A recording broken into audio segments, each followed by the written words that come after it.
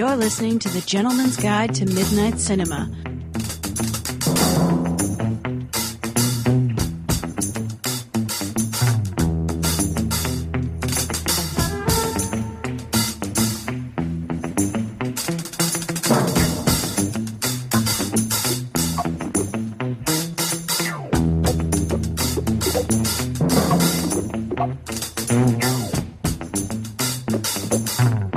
Hello, GGTMC listeners. This is Rupert. This week, I'm returning to one of my interview subjects from last year. This is Lars Nilsen, the head programmer at the Alamo Draft House in Austin. I really had a good time talking to him the first go-round, so I just threw together another list of questions, a lot of inquiries as to his favorites in certain genres and whatnot. And had another good time with this one, and lots of colorful and interesting answers from him, as I expected. So enjoy. Okay, cool. So I just really had a good time with the last one. So this is just a bunch of, I sent you the questions, but it's just a bunch of basically favorite movie kind of questions in lots of random categories. Yeah, sure. Because you're a man of refined tastes, and I always appreciate your choices. So let's kick it off with your favorite Eurospy film. Eurospy, well, I like a lot of the Italian ones. Obviously, some of the James Bond ripoffs, but I look at the more sort of ambient material because generally the storyline is pretty mechanical and very derivative of James Bond movies. But I have to say I enjoy the ambient quality of the ones with Margaret Lee and Rizal Neri. There's a couple of the ones that have John Gavin as their star that are fun and enjoyable. But they'll always typically have a certain number of Bond ripoffs. But actually, the Eurospy movies I really like are the Jess Franco ones. He actually did a ripoff of some of the Italian James Bond ripoffs called Lucky the Inscrutable. I'm not sure if you've ever seen that one. I have definitely not seen that one. I'm sorry? I have not seen that one. I've not seen Lucky the Inscrutable. Well, it is like his version of one of the Italian James Bond ripoffs, and I liked it an awful lot. It does a lot of the same things that all those Italian James Bond ripoffs do. It has a lot of the same cast members, and at the same time, it has a lot of sort of peculiar Jess Franco energy. And then he made actually a series of spy movies called the Red Lips movies. There's only two of the classic Red Lips movies, but that's Kiss Me Monster and Sadist Erotica, which is also known as Two Undercover Angels. And those two movies are probably my favorite 60s spy movies that aren't like Bond movies. Wow. And those have great anarchic energy. And even at the beginning of Kiss Me Monster, there's even like this whole like little psychedelic graphic that says blow up, like revolving and revolving in front of it. So it was really intended to be this sort of pop art movie, and it has, though it's very cheap, it has that very sort of high color comic book look to it that I like. Interestingly, Jess Franco in the early 80s revisited those Red Lips movies. He actually continually kind of revisited the Red Lips movies, but he made one in the early 80s called Two Female Spies in Flowered Panties that for me is like, despite the unwieldy title, it has, Jess Franco's movies always are mostly grace notes, like Howard Hawks' movies, like they're mostly grace notes. I'm not comparing the two across the board, but Two Female Spies in Flowered Panties has so many great little grace notes, just so many great little scenes that work on their own. And if it doesn't hold together necessarily, well, few of his movies do, but if it doesn't exactly hold together, it's okay. You kind of learn to forgive that with Uncle Jess. That his movies may not be all of the piece narratively structured, but they're so exciting just as films that I'm having just great scenes here and there, and they're just like mind-bogglingly great films here and scenes here and there.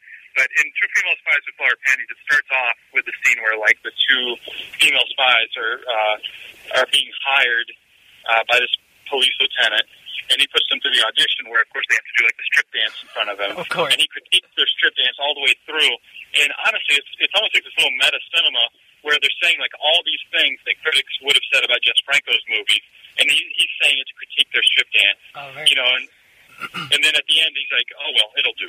So it's a beautiful little moment in that film, and I like a lot about that film actually. That's awesome. I like a lot. I was going to say, that's oddly poetic, the way that he closes out that scene there, after the meta-criticism of his own films that may be in play there and whatnot. That's pretty cool. Yeah, he's also, then he criticizes the criticizers at the end. He's like, it's good to give me a hard-on, or whatever he says. So. Very nice. Well, you're a huge Jess Franco fan. I remember we talked about him a lot in the last interview. Would you put him in your top-tier directors, or as far as your favorites?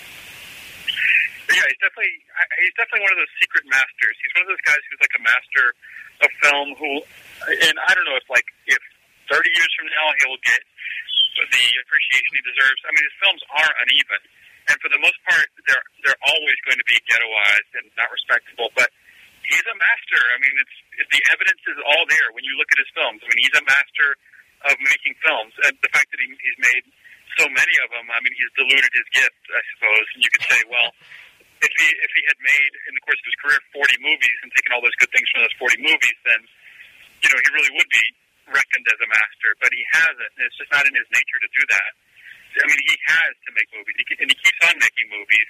He makes movies with, a little camcorder now. Oh, he does whatever he can. I mean, he's barely getting around, and yet he continues to make movies. It's just in his nature. You can't ask him. It's like not breathing, or it's like a shark has to swim. He has to make movies. So yeah, well, you got to respect that passion. That's his problem.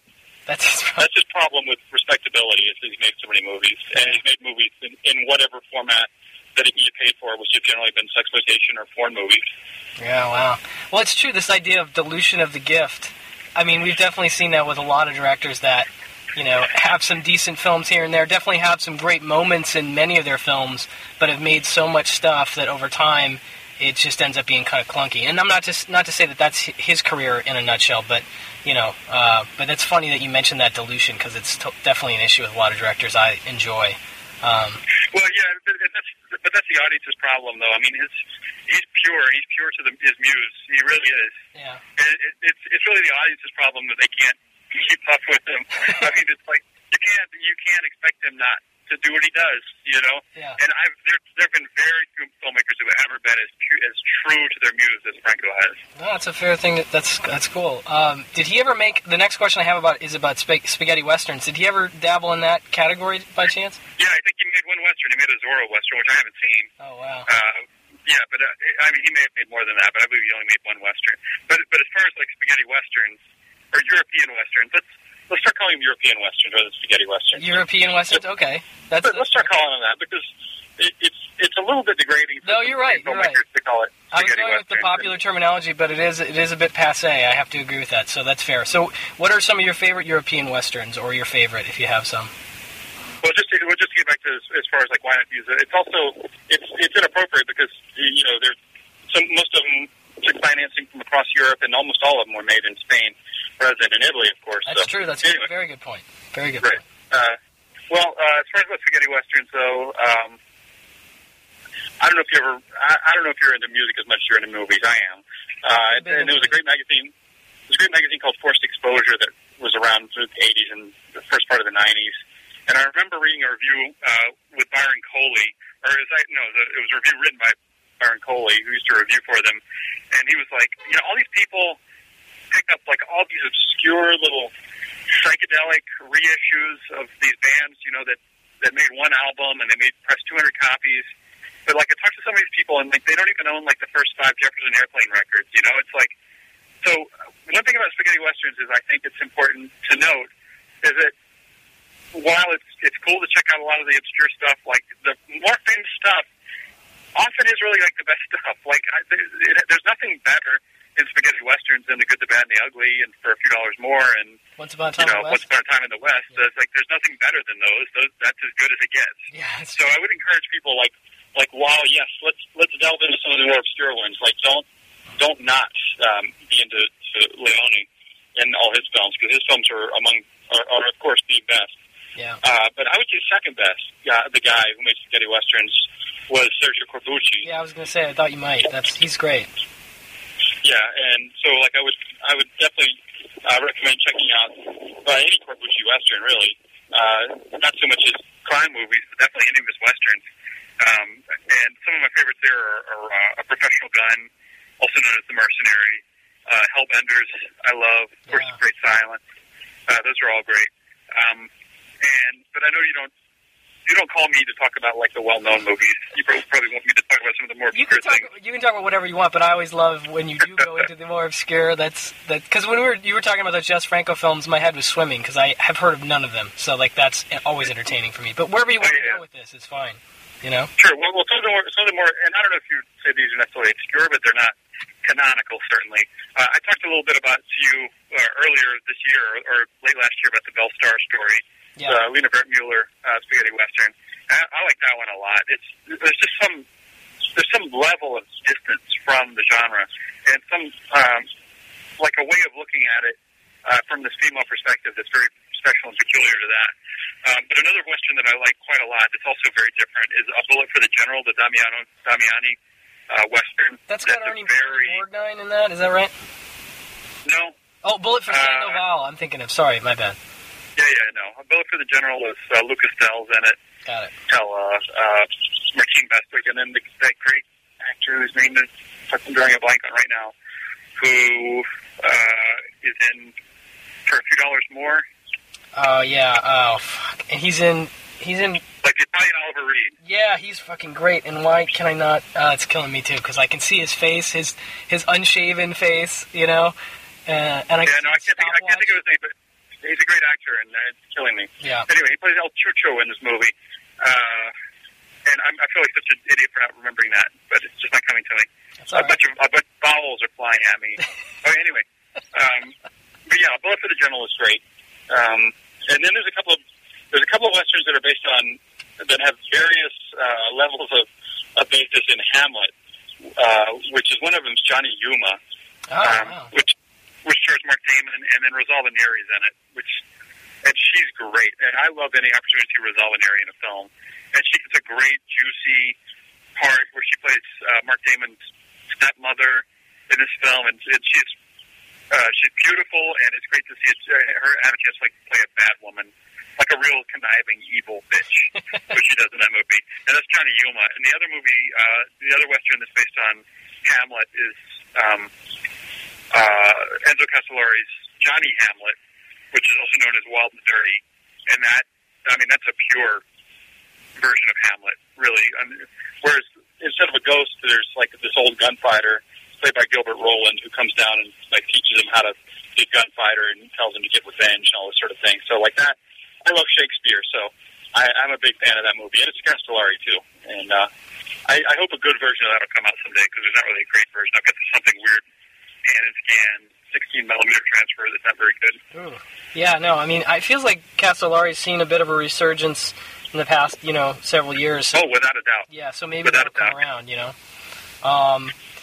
So, in another category completely, I remember last time we talked, you had recommended the Phil Hardy Overlook Encyclopedia, the horror book, which I love, by the way, and I was actually flipping through just over the weekend. But if I look at Weird Wednesday, often the calendar, as varied as it is, doesn't feature too much horror. Now, was that something you were into previous to this, and you sort of branched out into other things, or do you still have an affection for horror films? Oh, I have a huge affection for horror films, but Terror Tuesday is there too. So I figured Terror Tuesday is that's that Carlson series. I figure they pretty much cover the horror movies, so I try not to. I play very few horror movies. Yeah, that totally makes sense. I mean, when I think about it, but I was just curious about some of your favorite underrated horror films. Sure. Well, it's hard to say what's underrated. Oh yeah, I always use that word, but I guess I should just say your favorites, and you know where to go with that, basically. So that's. Well, I was thinking about my favorite underrated horror movies. These are movies that just have really no. I don't know if people know about them, even though Messiah of Evil did get a release this year. But that's great. Messiah of Evil is certainly one of my. Have you seen it? Yeah, I love that film. That's a great film. Yeah, I love Messiah of Evil. I think it's talk about a great atmosphere. It's such a great atmosphere. And it's just so aggressively weird. It's not like any other movie. No. And also, well, I don't mean to keep going back to Jess Franco, but Erotic Rites of Frankenstein, this movie. And I would kind of put that as a piece also with Devil's Wedding Night, which is not his film, but also stars Rosalba Neri. So I'm making a couple full circles here. Wow. But those are two movies that I like a lot, particularly because they have this sort of horror comic feel. They've got this visual aesthetic that makes me think that they may have actually read some horror comics and tried to go, and like particularly like those horror comics by like Esteban Morato and some of those people who had like this very visceral and very broad style of just no holds barred, no good taste, but and yet very decorative. So those films to me. Erotic Rites of Frankenstein and The Devil's Wedding Night have that feeling to me. And I don't know if you've ever seen A Devil's Wedding Night. No. It's a really fun movie. You should at least check out the trailer. Sure. It's one of my favorite horror trailers. Nice. And I was thinking about a couple of other ones, but I don't know how many people like this movie or not, or if it's underrated, or if people like it. I have a feeling that probably people just kind of scan by this without ever checking it out. But Gordon Hessler's Murders in the Rue Morgue, written by Christopher Wicking from the early 70s. That's the one that's got Jason Robards in it. Oh, wow, okay. I don't know if anybody ever watches that movie, but it's fantastic. Now, it's a great script. Christopher Wicking wrote the script, yeah. Hessler directed, among other things, Kiss Meets the Phantom of the Park, if I recall. Maybe directed which? Kiss Meets the Phantom of the Park, the TV movie. Didn't he direct that? Maybe, yeah. Okay. It wouldn't be unlikely. He's done a lot of hack work. No, but the Murders in the Rue Morgue thing, I have to say, and it may be an unfortunate, being left out of the equation because of the title, because so many films have been made in and around that title. I feel like I've definitely missed a couple, because of, it's just like, oh, have I seen that one? I think I've seen that, but when you say Jason Robards right away, I'm like, no, I don't think so. Well, this is not strictly an adaptation of the Poe story at all. It's actually about a theater group who are performing an adaptation of the Poe story. Cool. And then the way that kind of some of it sort of intersects. There's like a Phantom of the Opera sort of quality to the story too. It's a really intriguing, great script, and it's not pure cinema, but they didn't ruin it when they made it. I mean, it's a good, cheap, quality movie with just like a fantastic script. Nice. Well, I really need to see that. No, I definitely haven't. And I don't feel like that's one that's talked about a lot. I think you could be right out with the underrated there. No, it's not. It's always been a favorite of mine. And then, have you seen Oliver Stone's first movie, Seizure? You know what? I know of it, but that's one I don't know if I've seen. I feel like I went back, but you know what? I don't think I have. So you'd recommend that? That's cool. Yeah, I definitely recommend it. That's a real weird movie, like along the lines of like Messiah of Evil. It's a little bit more, I mean, Oliver Stone's always been pretty pretentious, and there's levels of pretension there, as there are certainly with Messiah of Evil too. But yeah. I tend to think that pretentiousness is not the greatest sin. I can live with a certain amount of pretentiousness. Well, not once you know better, like Oliver Stone does now, but yeah, like I think pretentiousness is not the greatest sin that a movie can be accused of. No, I agree, and I think often that atmosphere that we're talking about can have some of that pretension laced, or can be sort of tied to that, and that's again another place where I'm more forgiving of pretension. In that, if a great atmosphere is created out of it, I'm more okay with that. You know what I mean? Yeah, and I don't know if this creates a great atmosphere. It's just that it is aggressively weird. It's not great. It's not great filmmaking, but it's just such a bizarre plot and a storyline, and it's not like any other. Again, I've said this before. It's not like any other movie. Seizure is a pretty special movie. Can you describe the plot? Because I don't know if I remember it at all. Yeah, it's this writer played by Jonathan Frid, who was Barnabas Collins on Dark Shadows. Yeah, Dark Shadows. Nice. Yeah, has this sort of weekend retreat. This sort of he's having writer's block, which is kind of a cliche, I guess. It's sort of like the priest who's lost his faith. He's having writer's block, and he goes off on this weekend retreat, and then he's joined by like all his sort of bohemian friends. But then like also the Queen of Evil, played by Martine Bestwick, joins them and then puts them through like this series of trials. And Hervé Villachez shows up as like this deranged sort of, I think he's called the Spider. His character's called the Spider.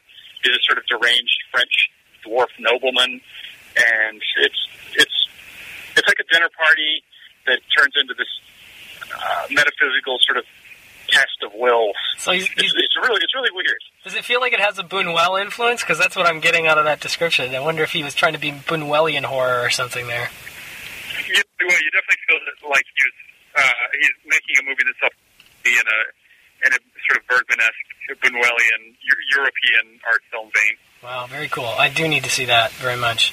I think I've heard you talk about animated films before, but you must have some interesting favorites in that category, some stuff that I know I haven't heard of. I don't know if you have heard me talk about animated films. I generally not a big fan of feature-length animated films. I see, okay. I enjoy the human material that goes into movies. I do definitely have a favorite, though, which would be Lod Reininger's Adventures of Prince Ahmed, which we're actually playing at the theater next month. Oh, very cool. Very cool. I don't know if you've ever seen Never seen that. Never seen it, no. That's a very early animated movie, and I always like those.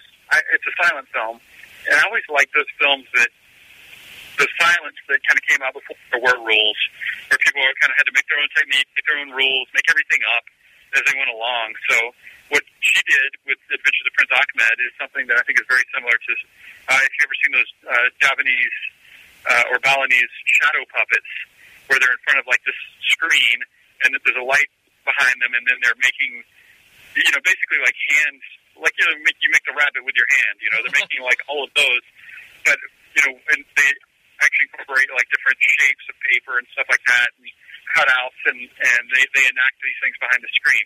Well, it looks like that, and like her animation that she does is actually done like with shadows that are manipulated like behind the screen. And they're like all done with like cutouts, and there's this sort of like look like cutout snowflakes, like when you make the little snowflakes at Christmas time. Like everything's like this cutout paper that's manipulated behind like a screen, and it's all tinted, and it has a beauty that's all its own, and it's so delicate, like these little filigrees of light coming through. And that's a movie that, again, like no other movie, and that's going to be my favorite animated feature, I would guess. That sounds captivating, man. I really need to see that. That sounds really cool.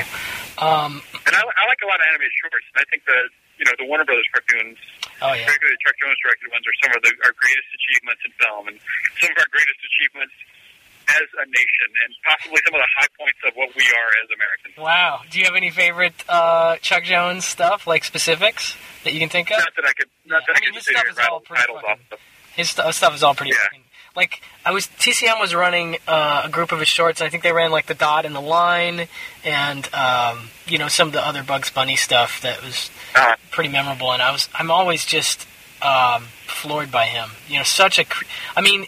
He gets credit, but I feel like he is on par with like an Ernst Lubitsch or this just great comedic mind, creative comedic mind, filmmaking mind that doesn't get. Well, let's give him a lot of credit, but there's also the genius of the system too. Yeah. And if you look at the Tex Avery cartoons, like the ones that he directed, those are also really good. So it's not so much just the director. It's the whole.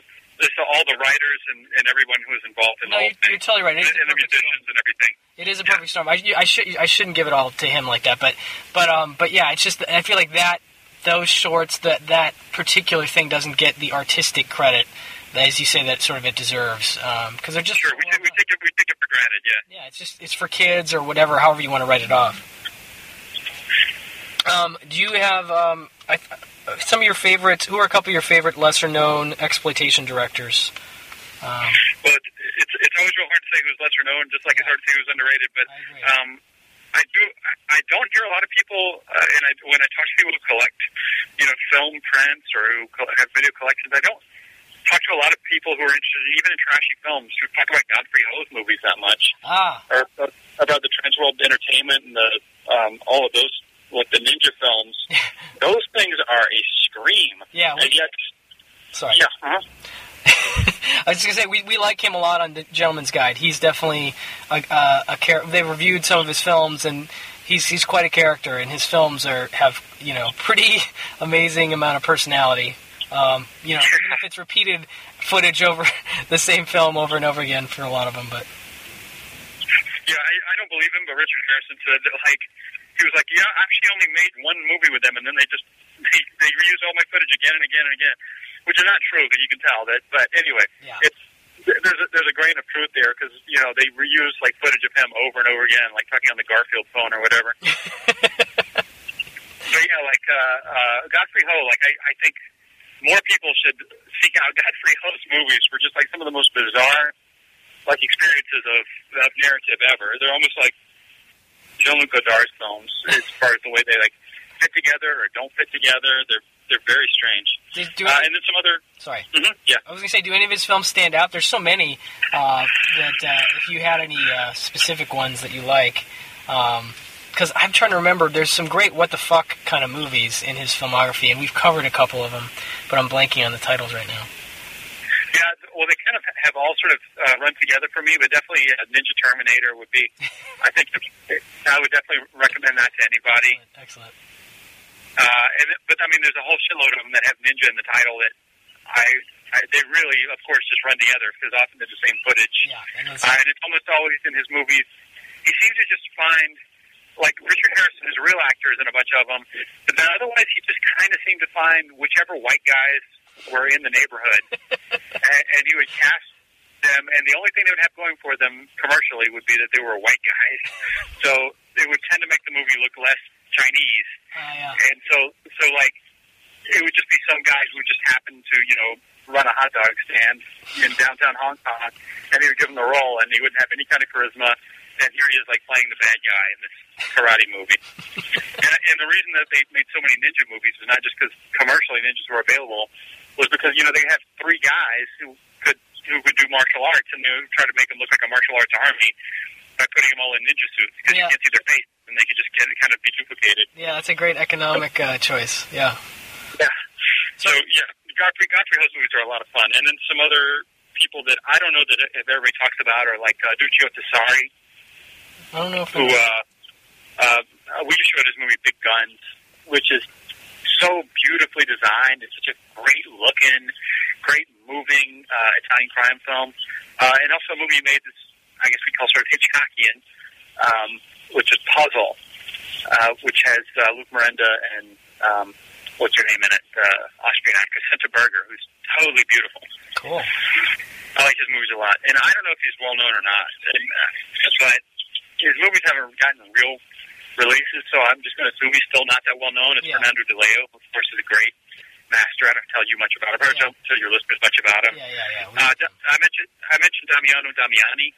Oh, he's a favorite, of one of the guys on the show. Oh, yeah, that's great. Yeah, that guy has good taste.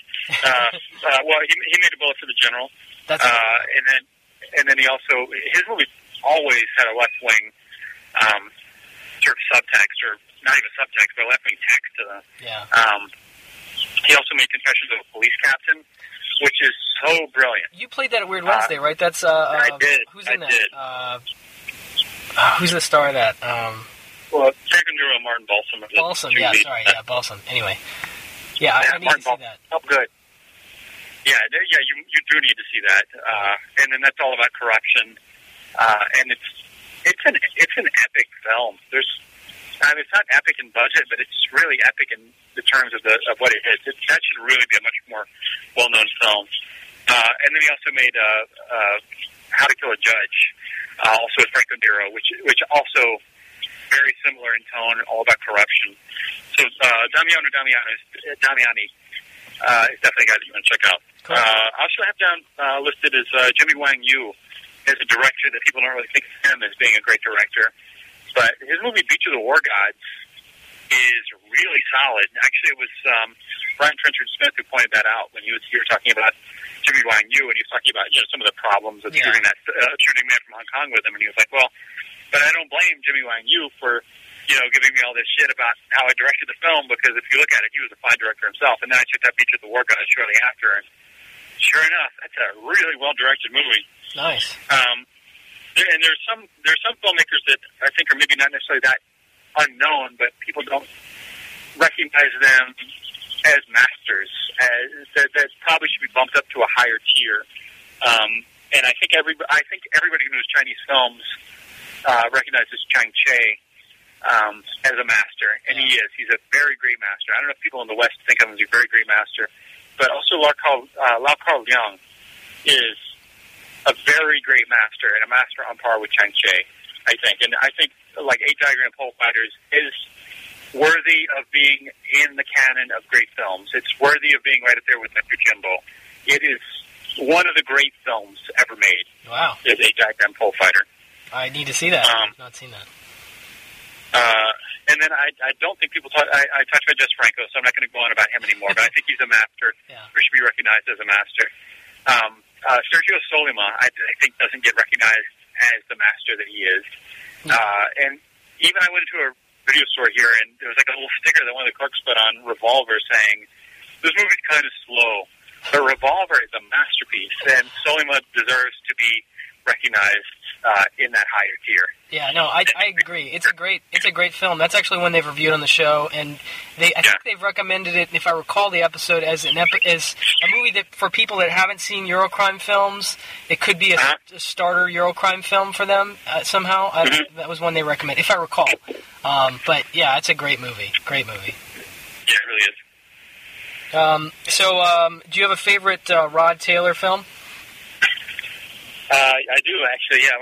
I would say my favorite Rod Taylor film has got to be Darker Than Amber. He's so good in that movie. And he's such a great Travis McGee. And I'm a guy who reads the Travis McGee novels, and I love Travis McGee. I absolutely love John D. McDonald's Travis McGee novels. And I was going back and reading, the last time I showed Darker Than Amber, I was going back and reading some of the reviews of the movie when it first came out. And so many people were like, Rod Taylor, there's no way Rod Taylor could be Travis McGee. Because they had this picture of Travis McGee. But I had read Travis McGee novels before I ever saw Darker Than Amber. And he embodies Travis McGee, and he's the great Travis McGee.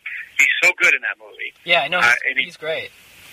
And it's just the sort of able to embody the sort of toughness and the sort of alpha male quality at the same time as, being this tough guy whose emotions are, under siege by these horrible feelings. There's so much depth in that performance. Yeah, it's a great little movie, and definitely one that needs a more official release. As far as I know, it's never gotten any sort of release. So it has to be watched either as obviously a print, as you guys acquired or showed, or some sort of bootleg television version, which is the only version I've seen, unfortunately. But it's definitely one of the great, detective films that's very unsung. I mean, I would put him up there with, I love, obviously, The Long Goodbye. I love Elliot Gould in that film, but I would put his performance right up there with that Elliot Gould performance as far as great private eyes in films. Yeah. Yeah, it's great. And then he's also great in the movie 36 Hours. I don't know if you've ever seen that. But he gets to play like a real tricky sort of good, bad role in that. Yeah, that's James Garner's in that, too, if I recall. Yeah, yeah. I think, isn't Tarantino's a big fan of that film, if I'm remembering correctly also, right? It wouldn't surprise me if he is. Yeah, I think he might be. What about Mitchum? You must have a few Mitchum favorites there, I would guess. Well, that's another thing, like, where I think you can get all tricky about it, and, it's very fashionable now to love, Friends of Eddie Coyle and all this kind of stuff, but, don't shoot yourself in the foot, like, not including among your favorites Night of the Hunter, because it really is, it's the seminal Mitchum performance, probably. Yeah, no, it's... And that would certainly be my favorite. And I also love, I don't know how people, of course, Out of the Past, true. I don't know how people watch that still, but Out of the Past is another great seminal Robert Mitchum winner, and it's one of the performances that really has created the Robert Mitchum of our imagination, of our thoughts when we think of Robert Mitchum. But I would encourage people to check out His Kind of Woman, too, if they haven't seen that. Oh, yeah, John Farrow. Yeah, Farrow's great. Farrow's totally underrated as a director, and that's one of his better films, definitely. Yeah, and that was just a lot of fun. There's nothing too serious about it. You're not taking your medicine and watching this great classic film when you're watching that. Well, Vincent Price is so entertaining in that movie. Yeah, he really is. I love his character. Mark Cardigan, the character name is even fucking great, Yeah, that's a great movie. I totally agree. Very breezy, A great companion piece to Out of the Past in some ways, except obviously a lot lighter in tone. That's...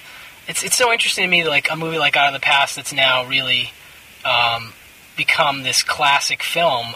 When at the time, if I'm not mistaken, it was very much. I mean, RKO was a very B picture studio, and it definitely was not an A film when it came out. I just love that sort of evolution of more or less cheaper B cinema becoming classic cinema. I love that. Speaking of Robert Mitchum, it's there's a set. there's a couple of sets that Shout Factory put out of the Dick Cavett show. And one of the sets is Comedy Legends, and the other one is Hollywood Greats. And in that, it's like every there's like I think 3 or 4 discs, and each disc is like 3 or 4 full shows with a different Hollywood legend. And a full show is like an hour and a half, where it's just Dick Cavett sitting there and just having a discussion with that person. And they're all filmed in like 1970 or 1971. And so there's a lot of great ones, but none is as good as Robert Mitchum. And it's just Robert Mitchum just sitting there, and he's got a glass of scotch or whatever, or bourbon, and he's just sitting there, and he is so cool. Wow. I mean, that word gets kicked around a lot. The word cool, and it's so overused, and what does it mean, and all that. But you look at it, and he is just the real thing, man. He's sitting there in his sunglasses, and he's telling all these stories, and he's so intelligent, he's so articulate, he's so well read, and he's so cool. So you've got to go out and pick that up and just listen to him. And he's telling you stories about getting arrested, about all the stuff. And he was a chain gang with a teenager and all that. And he is so cool. But he talks about his RKO period a lot. He says, well, every studio had to have a mule. He was like, I was kind of RKO's mule. but that I would say that interview is one of my favorite Robert Mitchum movies. That's great. No, dude, wow, do I need to see that? He is maybe my favorite actor of all time. So the fact that I wasn't aware of this, it's just. Oh my God, you got to go out and get that right away. We're not kidding. I'm going to go and pick this up right now because I really want to see that. I love his persona outside of his movies, and I mean, people talk about obviously Steve McQueen is very much given credit for this, this cool persona that he had, but Mitchum was cool before that, and I think people sometimes forget just how fucking cool he is. And Mitchum's so cool in real life. You're not going to believe how cool Mitchum is. I mean, he is really the coolest person who's ever walked the earth. He's the coolest person I've ever seen. Oh man! All right, I got to check that out. Very cool. Okay, now moving down the chain of actors as far as where they stand with coolness. Not to say this guy's not cool, but do you have a favorite Marjoe Gortner film? Well, I've never seen the documentary Marjoe, I'm sorry to say, but I imagine that would probably be my favorite Marjoe Gortner film. It's pretty Marjoe's pretty hard to watch on screen for me. He's so weird looking, and I don't really understand why he was in films. Yeah. It's hard to really look at his face for me, but if you were to say, hey, let's watch a Marjoe Gortner film, which wouldn't you want to watch, I'd probably watch the doc Marjoe, which I haven't seen again, or I've seen I would say Mausoleum. Oh, because that's right. It's just so entertaining. It's such a great, entertaining, bad movie. Oh, yeah, that's fantastic. That it's pretty hard to top. No, you're right. I don't think you can. We just reviewed Pray for the Wildcats on the podcast, which is an interesting TV movie. Great little cast with him included. But yeah, I haven't seen that. That's the TV movie. Yeah, I understand. It's great. Andy Griffith and Shatner and stuff. Yeah, that's pretty fun. And he has a pretty awesome scene in a cantina where he's drumming on a table, completely out of beat to the music that's playing. It's one of the most embarrassing things I've ever seen. So I'd recommend it for that. But anyway, you can't beat Mausoleum. I might go with that. Except I have an affection for Earthquake, just because I'm a big disaster movie fan and whatnot. Yeah. Anyway, that's a good choice. Very good choice. What about Jack Elam? There's a Jack Elam movie that I haven't seen. Speaking of, having seen the Marjoe movie, that I imagine if I'd seen Creature from Black Lake, which everybody seems to like, that I probably would like that a lot. Yeah, but I haven't seen it. It's good. For what it is, it's good. Yeah, you've seen it, yeah? Yeah. So it's hard for me to. I always think of Jack Elam as a small bit part guy. So I think of Kiss Me Deadly, and I guess I like Support Your Local Gunfighter because he has kind of a bigger role in that, where he gets to more or less be the center of attention, and he gets a lot of. They really set him up with like a lot of great jokes and a lot of great gags, and he's this affectionate character. Yeah, and he gets like the punchline of the movie at the very end. So. That's cool. No, those are great choices. I like him a lot. I wish he had gone into a sort of we'll call it a Henry Silva phase, where he, rose to prominence a little more in maybe some exploitation films overseas. I would have loved to have seen him in more prominence. I love him in Never Dull Moment, the Disney live-action film with Dick Van Dyke and Edward G. Robinson, and I love him in Lure of the Swamp. I can't remember the director's name on that one, but he's a great. He's just one of those. We talked about him last interview. Just one of those great faces, those great character actors. Favorite underappreciated. God damn it! I gotta just cross that off my questions. It's just Hawks films. Let's talk Hawks films. What do you like? Well, this really is an underappreciated Hawks film, actually. I mean, because I think most people, there's so many Hawks films that everybody knows and loves, but I don't know if, I don't know how many people have actually even watched Air Force. Yeah, that's lower on the radar for sure. People don't talk about that one. Yeah, Air Force is it's just so good. It's such a pure Hawks movie. I mean, I don't know that I'd say it's better than the classics that everyone knows, but it's right up there. I mean, it's as good as Only Angels Have Wings, probably. Yeah. And it's one that people ought to see. And I think maybe because it doesn't really have big name stars, except maybe John Garfield. Yeah. For the star. Yeah. But it's like with such a great performance from Harry Carey in that movie, and just such great ensemble performances and such great direction from Hawks and such great photography. It's just a great story, and it is that sort of seminal Hawks, togetherness kind of movie where like the guys have this teamwork that they have to do, and there's the professionals and they're forging ahead. It lacks the Hawksian woman, but other than that, I mean, it's really a clear-cut seminal Hawks movie. I do have to say that I've always kind of hoped that Redline 7000 would be a movie that I could look at and say, wow, this is this underappreciated masterpiece, but I've never been able to get more than like 30 minutes into it. I always turn it off. It's a tough one, I mean, I appreciate it, but I almost have to appreciate it as not a Hawks film, because if I start, putting it in that sort of paradigm, then I'm like, ooh, this doesn't hold up. But as a sort of a throwaway 60s racing movie, I can get through it. I've gotten through it a couple times, but it's tough. It's too bad. It's not as... I'm totally with you, though. You want it because it's not available and because people don't talk about it. It feels like one that needs to be discovered or that, people are going to discover, but you're totally right. What about film noir? What are some of your favorites there? I don't know that I have anything really outside the box to say on film noir. I'm not I've met some real heavy-duty film noir people recently who made me realize that I'm a bit of a piker there. Talking to Eddie Muller about it, or talking to Kim Morgan about it. Like, those are people who, like, really know their stuff. Yeah. I want to interview Eddie at some point. I really want to get him on this show. He seems like a great interview. So I'm almost embarrassed to talk about film noir after talking to Eddie. But when it was last year, he introduced me to a couple of films that I hadn't seen that are probably old news for a lot of people. But for me, I had never seen The Prowler and Cry Danger. And both of those were completely outstanding. Yeah. The Prowler was, what's the guy's name from Shane? The dad in Shane. Oh, yeah. That guy. God, I'm such an idiot.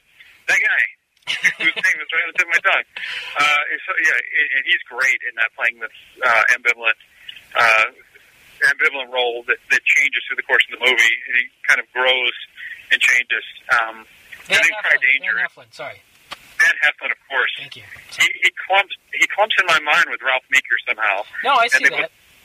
They both kind of clump together, and then I see his face, and then Ralph Meeker's name keeps jumping in front of him, but I'm not going to say Ralph Meeker. Anyway, you can cut all this stuff out. And then Cry Danger, which was Dick Powell produced it.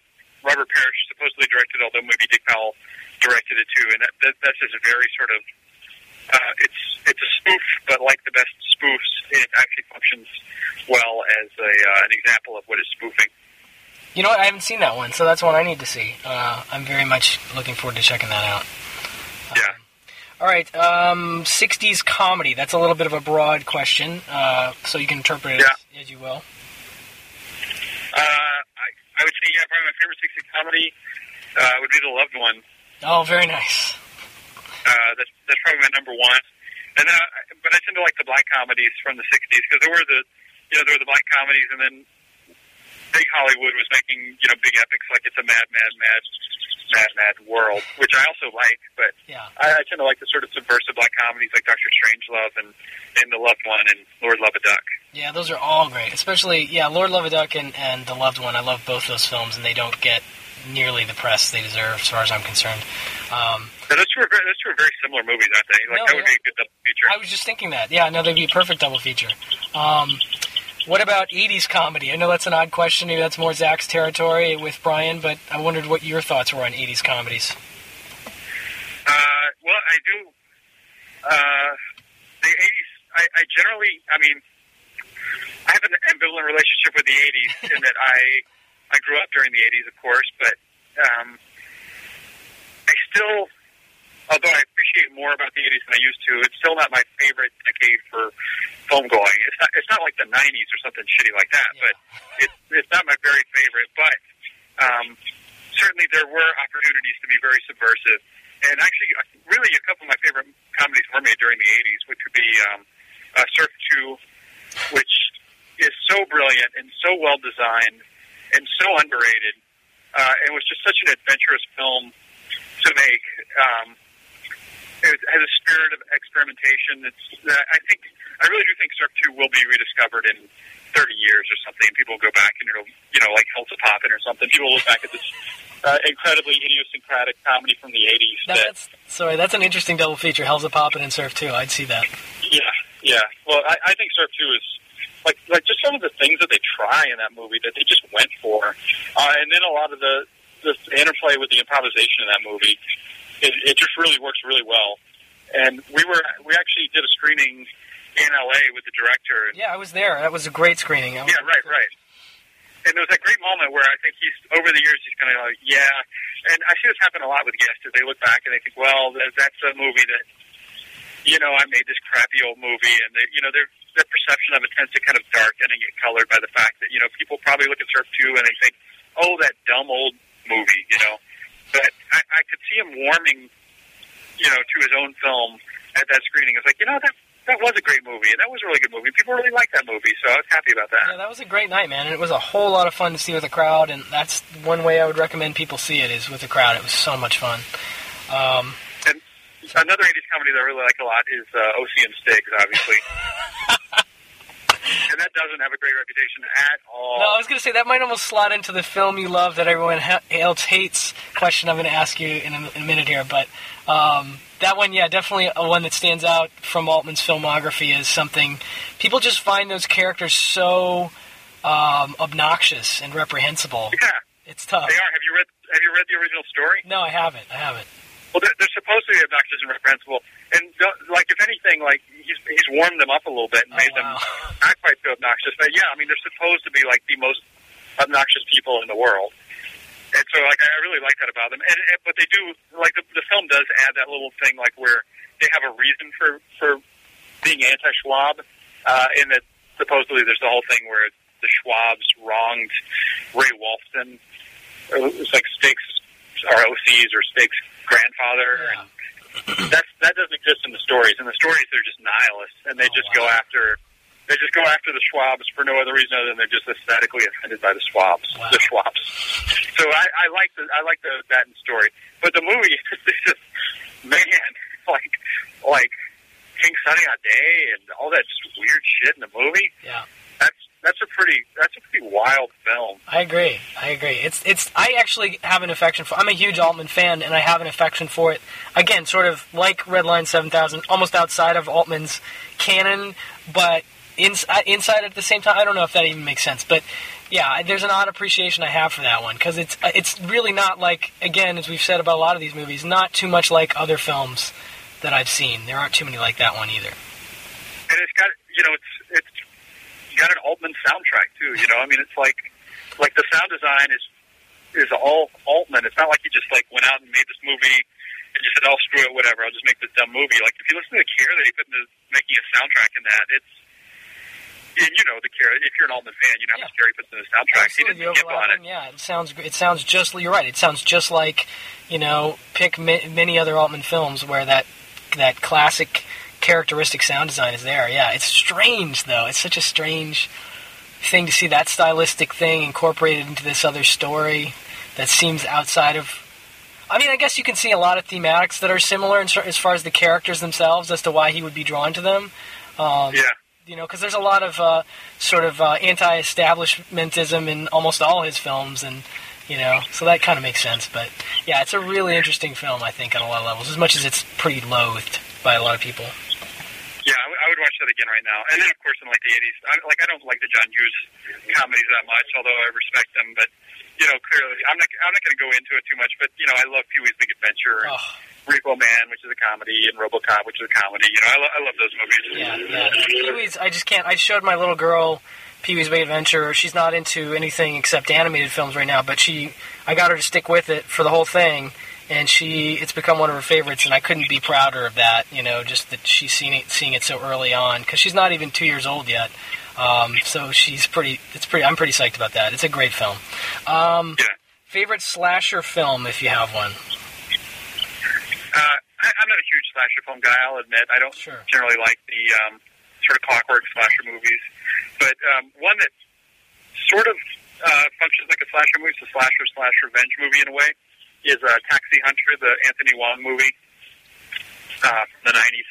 Cool. Chinese movie. Never seen it? And it's him, like, stalking bad taxi drivers and killing them because his wife was killed.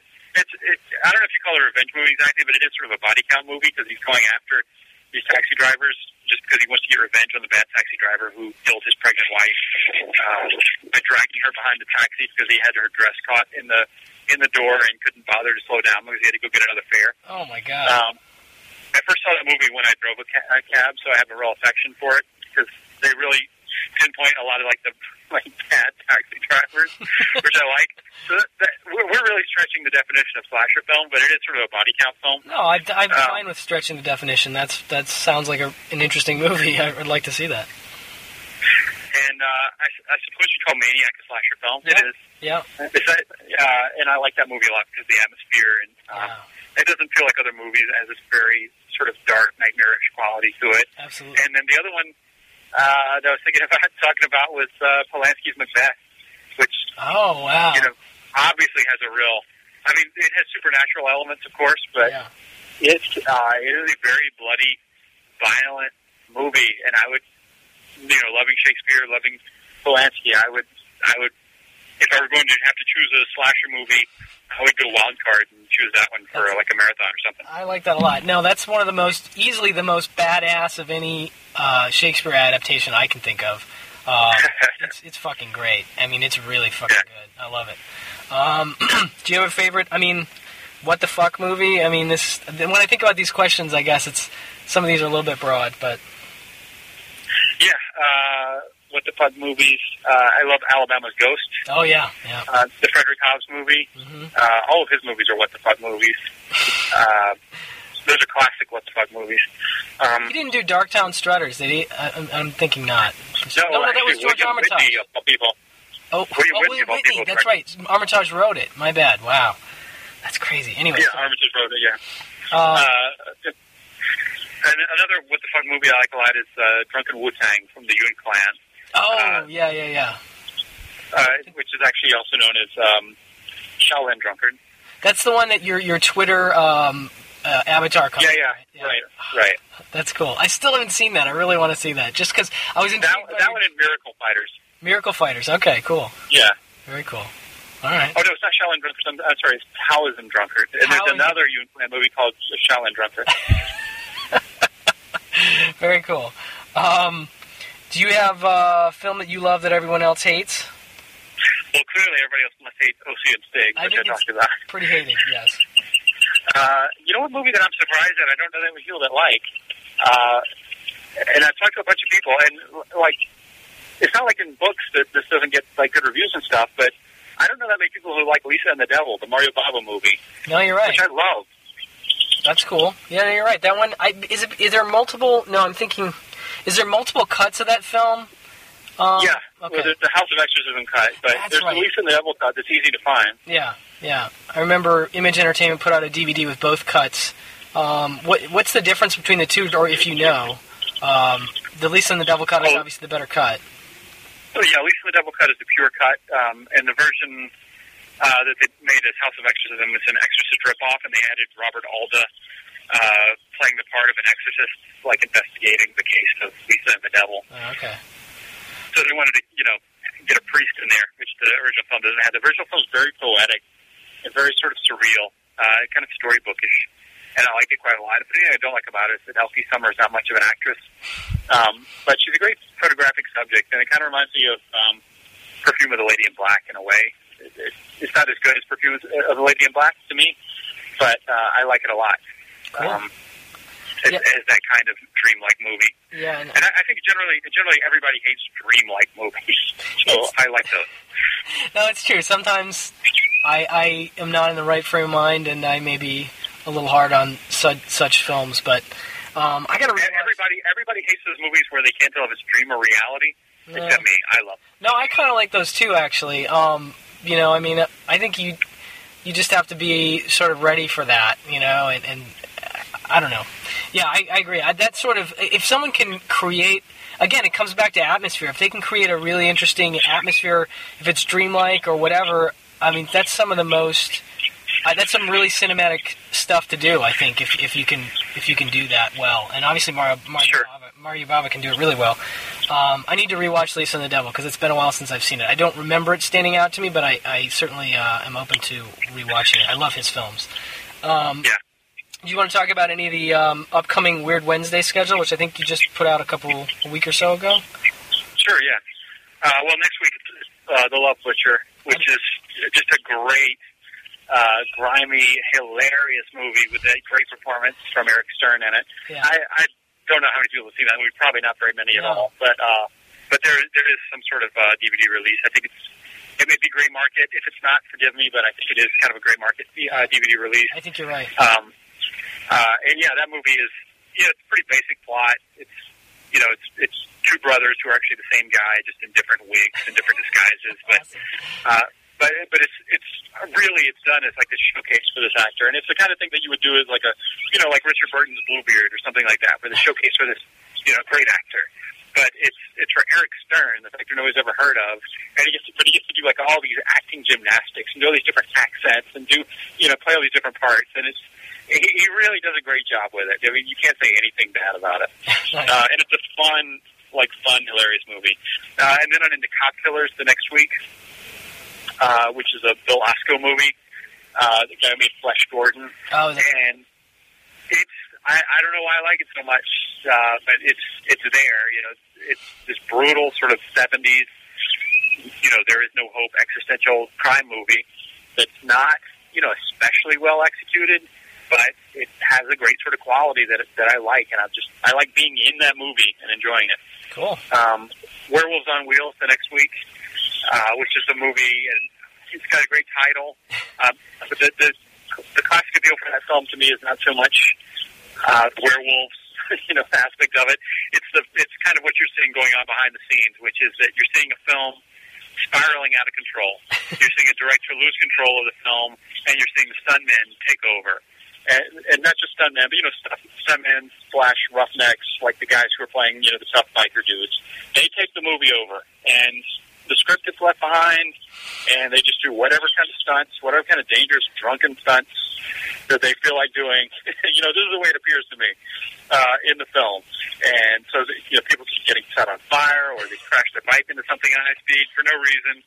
And then there's a great point in that film, in the middle of the film, when there's one character named Movie, and he's the guy who's sort of like the analog for the filmmaker, and he goes around, with a pretend camera, like he's filming everything, and they call him Movie, that someday he's going to be a film director. And he walks around, and his name's Movie, right? So he gets lost. He actually gets killed, and everybody's looking around for him. And it's after the film's gone off the rails, and they're all looking around for him, and they're walking everywhere, like walking through this junkyard or whatever, and climbing on top of hills, and they're all walking around yelling, Movie! Movie! Where are you? And it's great because it's almost like they're looking for like the lost narrative thread of the movie. That is one of a kind right there. That is pretty great. And so that's Werewolves on Wheels. Then there's Trader Horny, which is a Dave Friedman tribute. And that's a real sort of Mad Magazine kind of corny movie with a bunch of corny jokes that just keep coming at you. And I like its good-spirited, kind of dumb, old sort of comic strip feel. Cool. And then the next week is Shoot, which is a really interesting movie.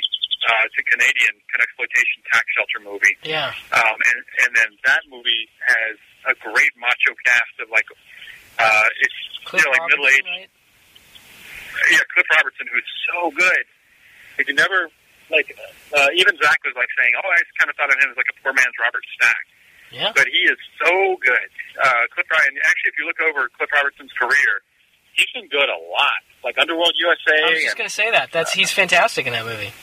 Yeah, like he's a really good actor. Yeah. And then he won an Academy Award for Charlie, which isn't much watched anymore, and I haven't seen it. And then in De Palma's Extraction. Yeah. Fantastic. Yeah, but he's really good in this movie. And then Ernest Borgnine, another really good actor, is in it. And Henry Silva is taking it seriously. And that's just a movie about a bunch of like middle-aged guys who go hunting, and one of them gets shot, and he shoots back, and they kill the other hunter, and then it becomes a sort of cat and mouse game that may just be paranoia, or it may be real, and you don't really know through the course of the film. And it's beautifully done. It's directed by a guy named the guy whose name I've now forgotten. The guy who made The Pigs, the Julian Rothman produced kind of exploitation film. Cool. But it's the same. You can look it up. Harvey Hart. Yeah. Harvey Hart's the same. He does a real good job with directing the thing, and he's got those great actors in it. Yeah. I'm actually going to be out of town for that, which makes me really sad. I just found that out. And then Kat Merkel in The Silks the next week, also known as Cruisin' High, which is this juvenile delinquent movie that it's really a double feature with like Massacre at Central High. It has it's this movie where it's like, it's high school, and these are the high school gangs, but everything's real, super serious, and everybody's taking it real seriously, and the juvenile gang stuff is approached with like the same feel that you would approach like a war movie with or something. It's like everything's like every little minute detail of their teenage gang life is chronicled and amplified. And then Hooch, which is this really hilarious regional North Carolina. I've seen that. That's great. It's a lot of fun. Gil Gerard, but it's pre-Buck Rogers, right? It's pre-Buck Rogers, if I recall. It's just pre-Buck Rogers, yeah. No, that's a lot. It's just a fun little comedy. Deliver Us from Evil is the next week, and that's a Horace Jackson movie.